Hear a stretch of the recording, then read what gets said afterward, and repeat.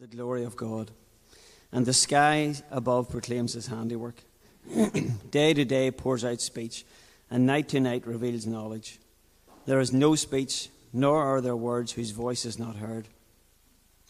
Their voice goes out through all the earth, and their words to the end of the world. In them he has set a tent for the sun, which comes out like a bridegroom leaving his chamber, and like a strong man runs its course with joy. Its rising is from the end of the heavens, and its circuit to the end of them, and there is nothing hidden from its heat. The law of the Lord is perfect, reviving the soul. The testimony of the Lord is sure, making wise the simple. The precepts of the Lord are right, rejoicing the heart. The commandment of the Lord is pure, enlightening the eyes. The fear of the Lord is clean, enduring forever. The rules of the Lord are true and righteous altogether.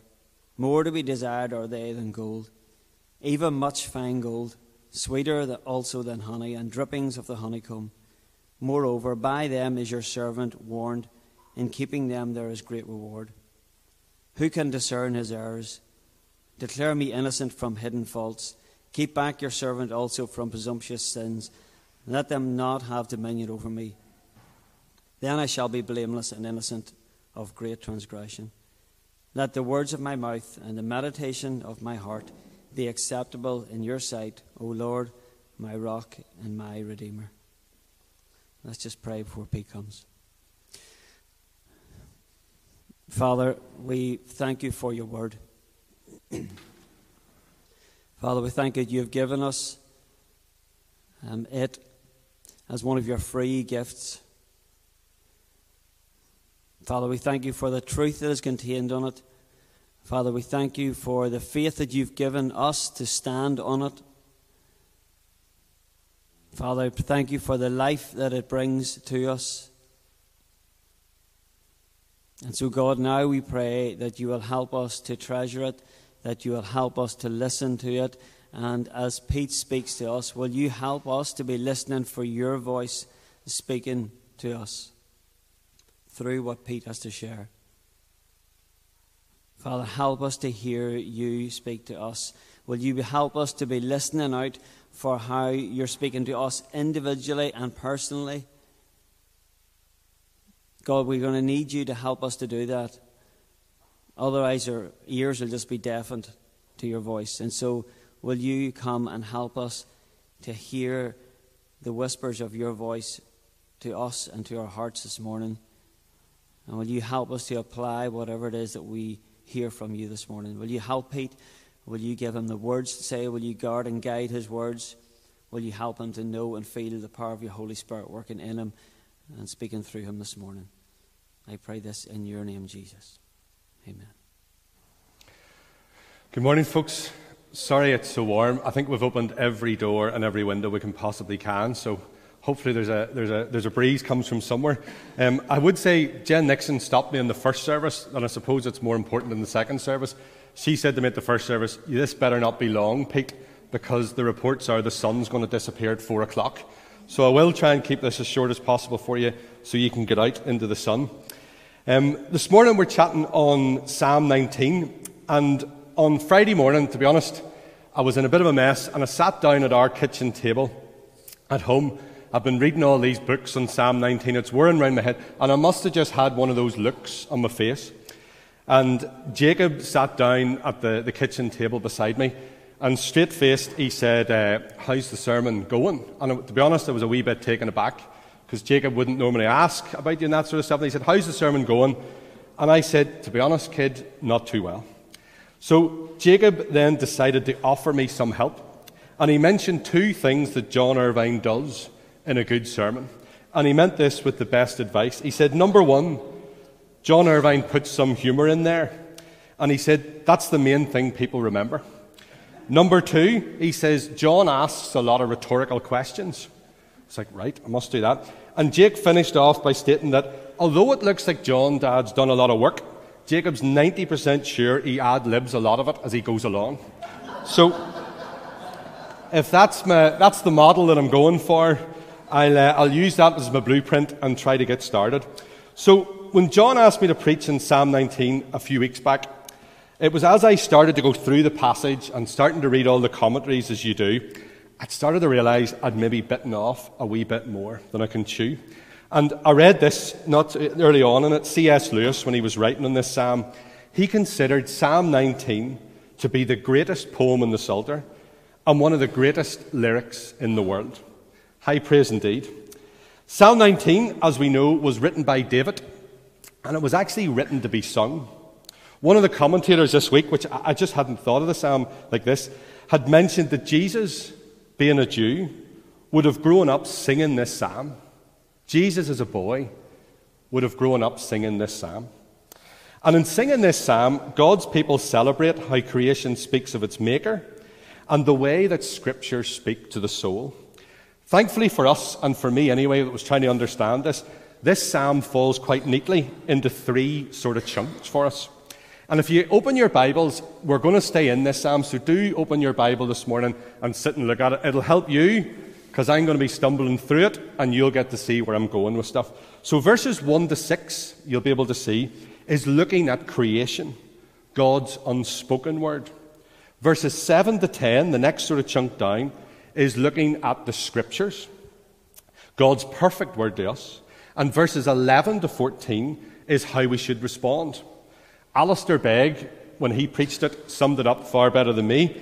It was 1 to 6, look up. Look up at creation. Verses 7 to 10, look down at the Scriptures. And 11 to 14, look in. Look into our hearts. Look up, look down, look in. That's the points we're going to follow this morning. So the opening few verses of Psalm 19 begin with David looking up to the heavens, and it's words we all know and recall from Genesis 1. If you just follow with me, the heavens declare the glory of God, the sky above proclaims his handiwork, day to day pours out speech, and night to night reveals knowledge.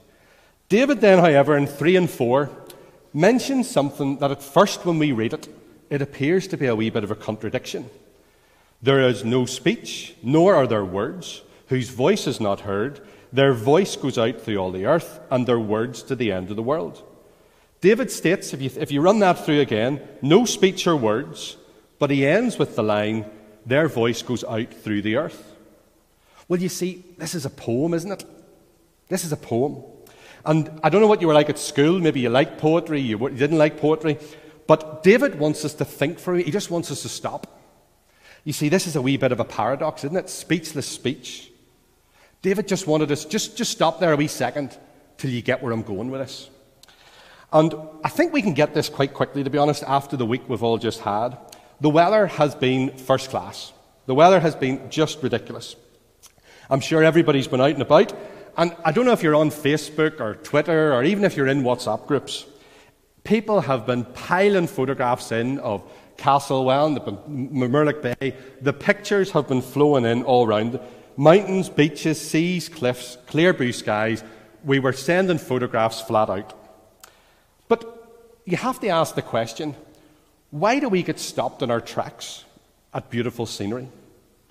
We're often left speechless, aren't we? When you turn that last corner, do you know you go over the wooden sort of walkway in Murlock Bay, and just before you get there, you just come over that last wee hump, the sun's shining, and for the first time you see the sea, the beach, and the backdrop there is coming down to the Mourne Mountains. And we often feel compelled, don't we? We say something like, would you just look at that? Look at that. And in fact, if we're being honest, very often we stop. We actually can't walk on. We actually physically stop sometimes when we see, maybe you've come up Hare's Gap, Davy Henney be the man from that, and you just come over the top of a lip at some point, and the mountains just open up, and you don't just see it and walk on, you physically stop. Look at that. Just take a moment there. Look at that. And of course, we make sure ourselves, take out the phone, don't we? We look at it, and we say, we must get a photograph of that. But why does a lump of rock and some sand provoke such a reaction in us? It's just mountains and water and sand. How does that stop us in our tracks? You see, creation gets us, like any other art, because it is great art.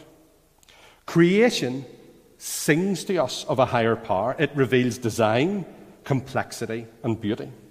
It all points to a divine creator without a single word ever been spoken. Speechless speech. You see, this is what we call the general revelation, and it's made to all people everywhere, a voice that goes out through all the earth. Paul talks about this as well in Romans 10:18, and he actually quotes this psalm.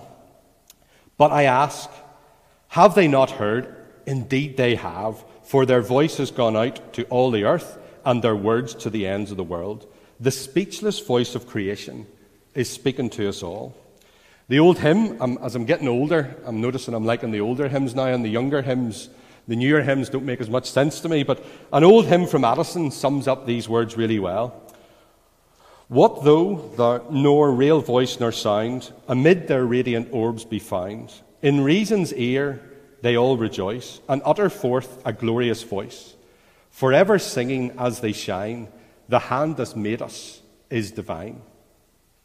And in verse 5 and 6, if you keep following with me, David continues to look up at the skies, introducing the sun, dominating the sky, magnificent yet obedient. And we don't need any reminder of how great the sun is, do we, after that week we've just had? Like yesterday, it was just great. It's just great. David knows that creation speaks of a divine creator. But he also knows, and this is where he goes on, you can see the logic of where he's going. If you want to learn anything more, we need something else, don't we? It's all very well been stopped in your tracks. Look at that. That's great. But you need something else to help us. And that's where David goes in this next chunk. After looking up at creation, verse 7, he moves to look down at God's special revelation to us in his word. We're looking down now. So do keep your Bibles open, because this is the chunk where you'll really benefit from having the Bible there. So let's look at 7 to 10.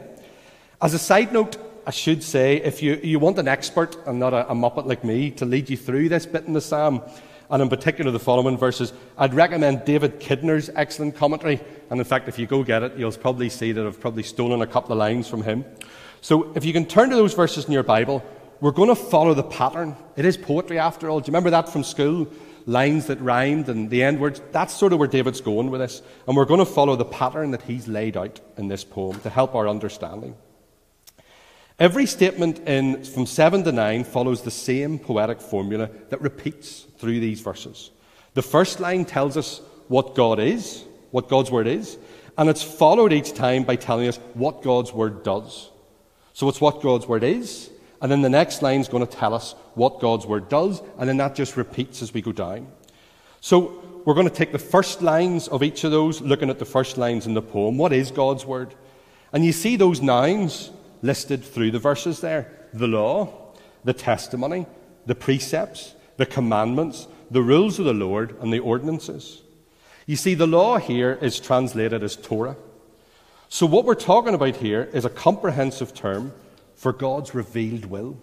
What we're looking at is the truth attested to by God himself. That's what David's trying to say. Just so you know where I'm going with this is the truth as attested by God himself.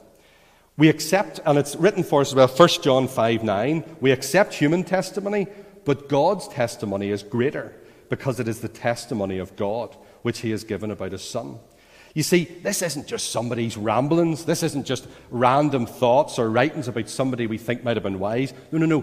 This is the testimony of God. And again, if you just keep following with me, after each of those nouns at the start of those lines, David follows up with an adjective, which tells us how we should view those scriptures. So the noun tells us what it is, and the adjective tells us how to view them. And he's saying here, the law of the Lord is perfect. The testimony of the Lord is sure. The precepts of the Lord are right. The commandment of the Lord is pure. The fear of the Lord is clean. And the rules of the Lord are true. I think David is trying to get us to see the scriptures here this morning as a starting point. He's trying to say, this is the place you go to first. I should say at this point, my kids take great pleasure in mocking me. I've never met a more abusive a bunch of children in my life. And they like nothing. One of the ones that they particularly like to slag me off is I like to watch YouTube videos of this old master carpenter called Paul Sellers. And I'm useless. If Johnny Bingham ever came and watched me trying to put a shelf up in the kitchen, he'd be wetting himself. But I watch videos of Paul Sellers using hand tools, effortlessly making dovetail joints and these beautiful pieces of furniture. I'll even admit something. I even downloaded some of these videos onto my phone so I could watch them on the plane when we went on holidays. And I'll tell you another wee bit. I actually was watching them on the plane, and my youngest daughter, I don't know if you know Lois, she said to me, "What are you watching?" I said, "Paul Sellers." And she said, "You're such a loser." And I thought, that's me summed up well.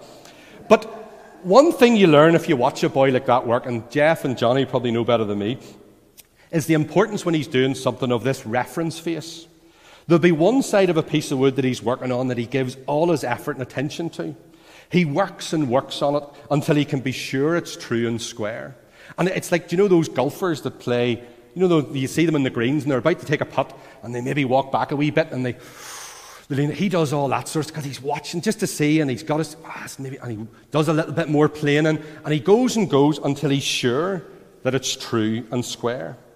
And it's this one face of the wood that he used to measure and line up everything else. Once he knows that he's got one true side he can rely on, he can use it to keep everything else right. If I can get that right, everything else will be right from it.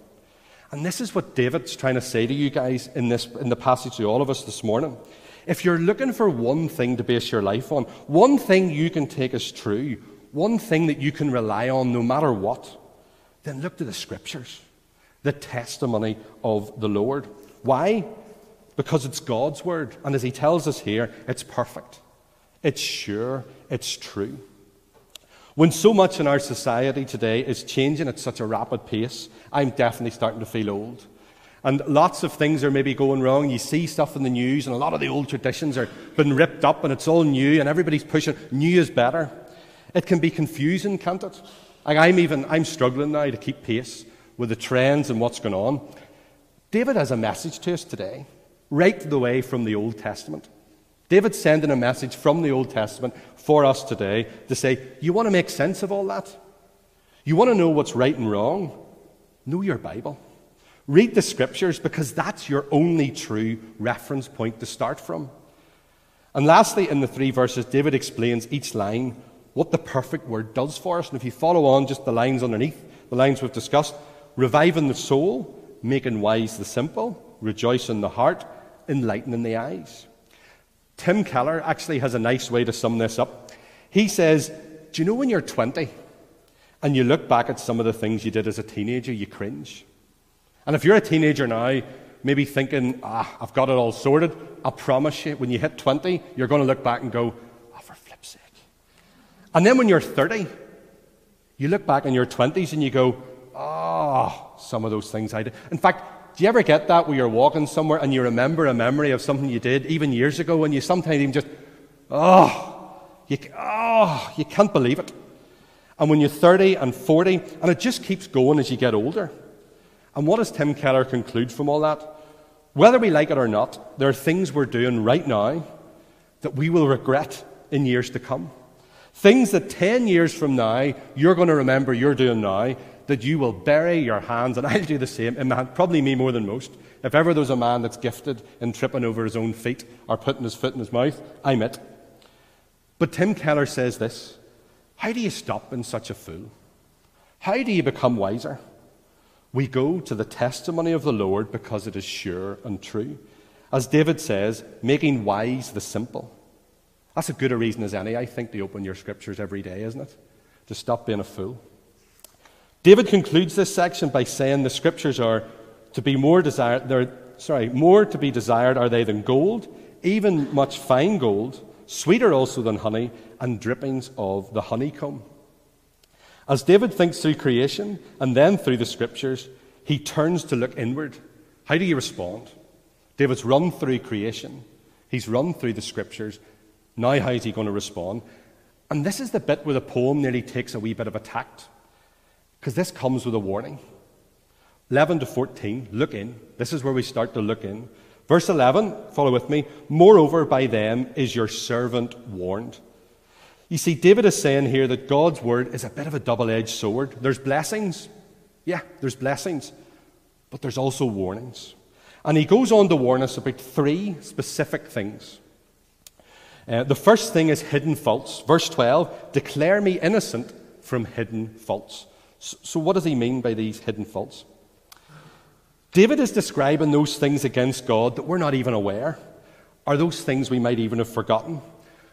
Unknown sins. It sounds a wee bit like a Donald Rumsfeld speech, doesn't it? The unknown unknowns. But even though certain sins may be completely unknown to us, David stated here that there's no hiding place. For we don't get away with pleading ignorance. You see, and this is going to come as we are going to know what this is. As I look round you, I can see everybody wiping brows and shaking heads, trying to stay awake. This next bit we know only too well, sat in this room. David compares the law of God to the heat described earlier in verse 6. And there's nothing hidden from the heat. We have all the doors open here this morning now, and there's nowhere in this room I think you could sit where you wouldn't be feeling the heat. And C.S. Lewis makes this point. He has felt the sun, perhaps in the desert, searching him out in every nook of shade from where he attempted to hide from it. So he feels the law searching out all the hiding places of his soul. I'm not sure if you've ever been abroad to somewhere really hot. We recently took our 5 kids to Spain for the first ever foreign holiday. That was about as exciting as it sounds. And we were there in the middle of a heat wave. It was 40 degrees in Spain. Now, it's fair to say, if there's a place overweight, pale Northern Irish men shouldn't be, it's in 40-degree heat. I just don't have the DNA or the setup or the experience of 40-degree heat. It hit me like a brick. The heat was everywhere, a bit like this room, and there was no escaping it in Spain. Like, the first day I went out and you sat in the sun and the sweat was dripping off my nose. I was like, right, I need to get shade. So I got a seat and I sat it underneath this tree and I was totally in shade and the water's still running off me. And do you know how cursed that land is nearly? At night time, when the sun goes away, do you know here in Northern Ireland when the sun drops, generally everybody's like, I must shut that window now or get a coat on? Not in Spain. The sun goes away and that heat just stays. It's like somebody forgot to turn the oven off.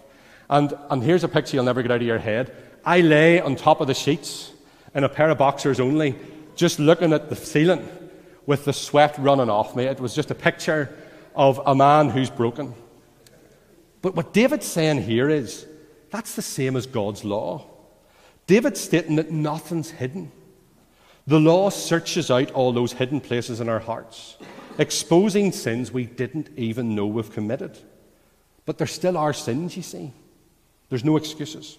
The second thing he warns us about here are presumptuous sins. So what does he mean by presumptuous sins? Verse 13, keep back your servant also from presumptuous sins. Let them not have dominion over me. Presumptuous sins, what are they? Well, they're sort of the opposite of these unknown sins, these hidden sins. These are the sins that we commit full well in the knowledge that it is against the divine commands. Presumptuous sins, these are a wee bit like, if you've got kids or you know kids, it's a wee bit like, do you know when you tell your kids explicitly, do not do that? And then you come back around the corner and they've done it anyway. Rowan Meek, how are you? Those sins when you say, whatever you do, don't touch that, and you come back in, and there he knows he shouldn't do it, but he does it anyway. So he has actively gone against what I've said. He knows he's done it wrong. But this is where Paul ratchets up the pressure on us a little bit. You see, David says in this next line of that, let them not have dominion over me. You see, there's an added danger to presumptuous sins, and this is why David is so concerned. Because the biggest problem with presumptuous sins comes around because we usually try to get around them, don't we? When you try to explain away what you've done.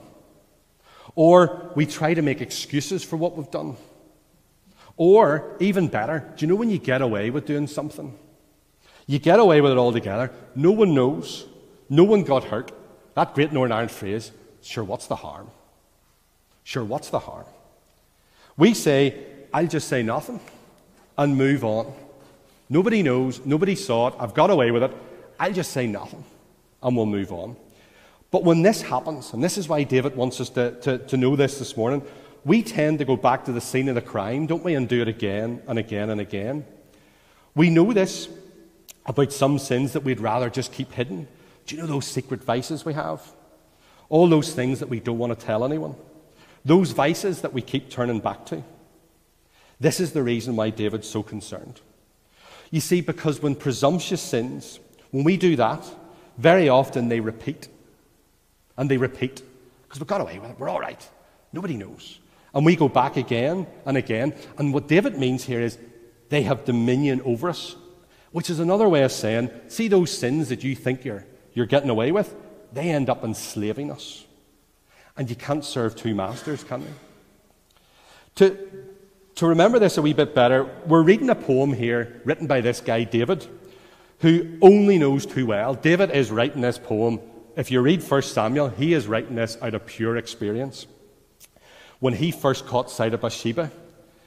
And myself and Lorianne, had I don't want to say misfortune, Lorianne, the fortune of teaching our young kids this a couple of weeks ago. And basically, when I got it out and was reading through it, you've got adultery and murder, and you have to turn that into a Sunday school lesson. It was a tough ask, I can tell you. But to illustrate it, Lorianne and I played this game with the kids, and this sort of sums up what he's trying to say. We use 3 black cups and 1 red ball. Do you know the old game where you put the cup over the ball, one of the cups, and you start to move them round? Do you know that old game? And you keep going, and you stop, and you go, where's the ball? I have to say, I'm obviously terrible at it, because most of the time the kids were going, I know what you're trying to do, Pete, but it's in cup number 1. And I was like, no, but watch. And then, Pete, it's in cup number 3. And I was like, yeah, but no. So it was really hard for me to get it going with the kids. But we mentioned to them that it was a bit like David who'd committed a sin.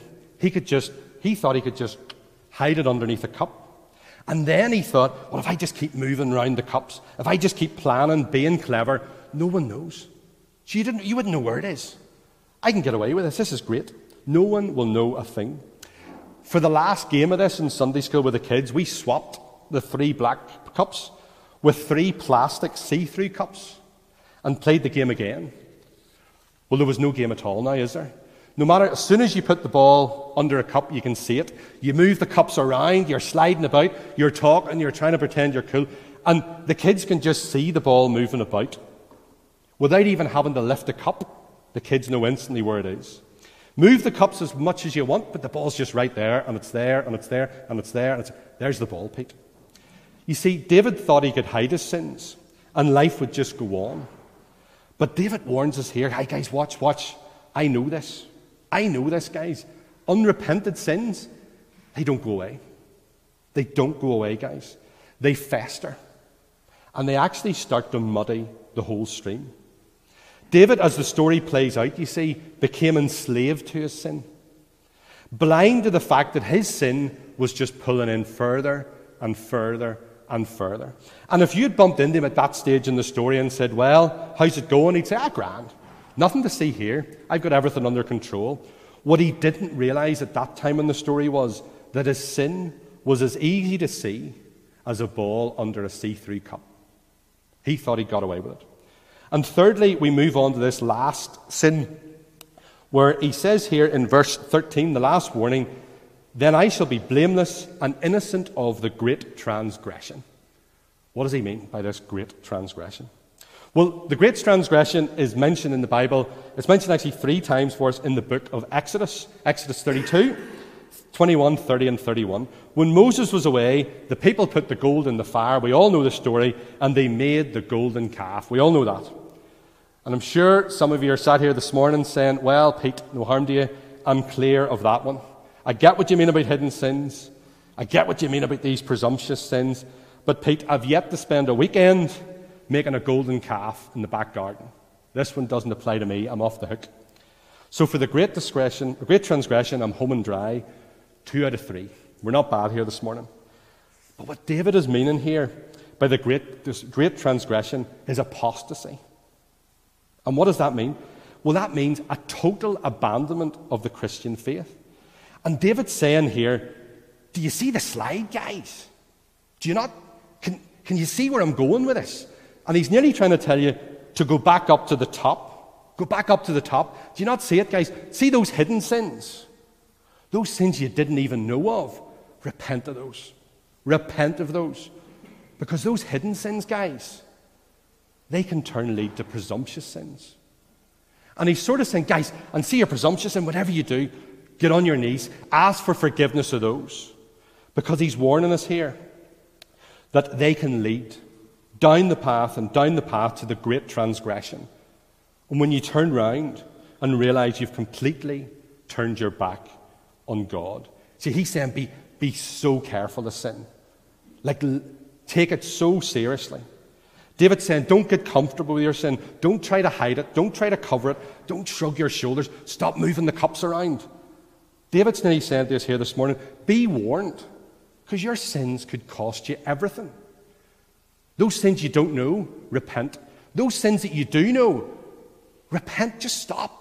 Repent, because it might end up costing you everything. You see, the Scriptures, when you start reading them, tell us that we're more flawed than we ever realize. But the Scriptures also tell us that we are much more loved than we ever realize. God's love for us is summed up perfectly in John's Gospel when he said, God so loved the world that he gave us his only Son. You see, God had a plan for our sin. Because he knew we were lost, God sent his Son. And we're nearly done, folks. You'll be glad to hear in that heat. We'll get outside and get a breath. David's asking in this psalm, verse 12, declare me innocent. Verse 13, that I shall be blameless. Verse 14, be acceptable in your sight. That's what Jesus offers. We did nothing to deserve it, nor can we do anything to ever earn it. But Jesus went to the cross, guys, to take the punishment of our sins, to die and take the blame for our sins, so that we can come to him to repent and ask for forgiveness. You see, and I'm finishing up here, instead of allowing our sins to trap us and pull us further down, Jesus is saying, come to me, repent, be washed clean, and I'll give you rest. You see, because of what Jesus has done for us, we get to stand in front of our Heavenly Father. And he can look at us and declare us innocent. And our Father can look upon us and declare us blameless. What amazing love that is. What amazing grace that is. I'm just going to pray, folks, the last verse there for us this morning as we finish. Father, let the words of my mouth and the meditation of my heart be acceptable in your sight, O Lord, my rock and my Redeemer.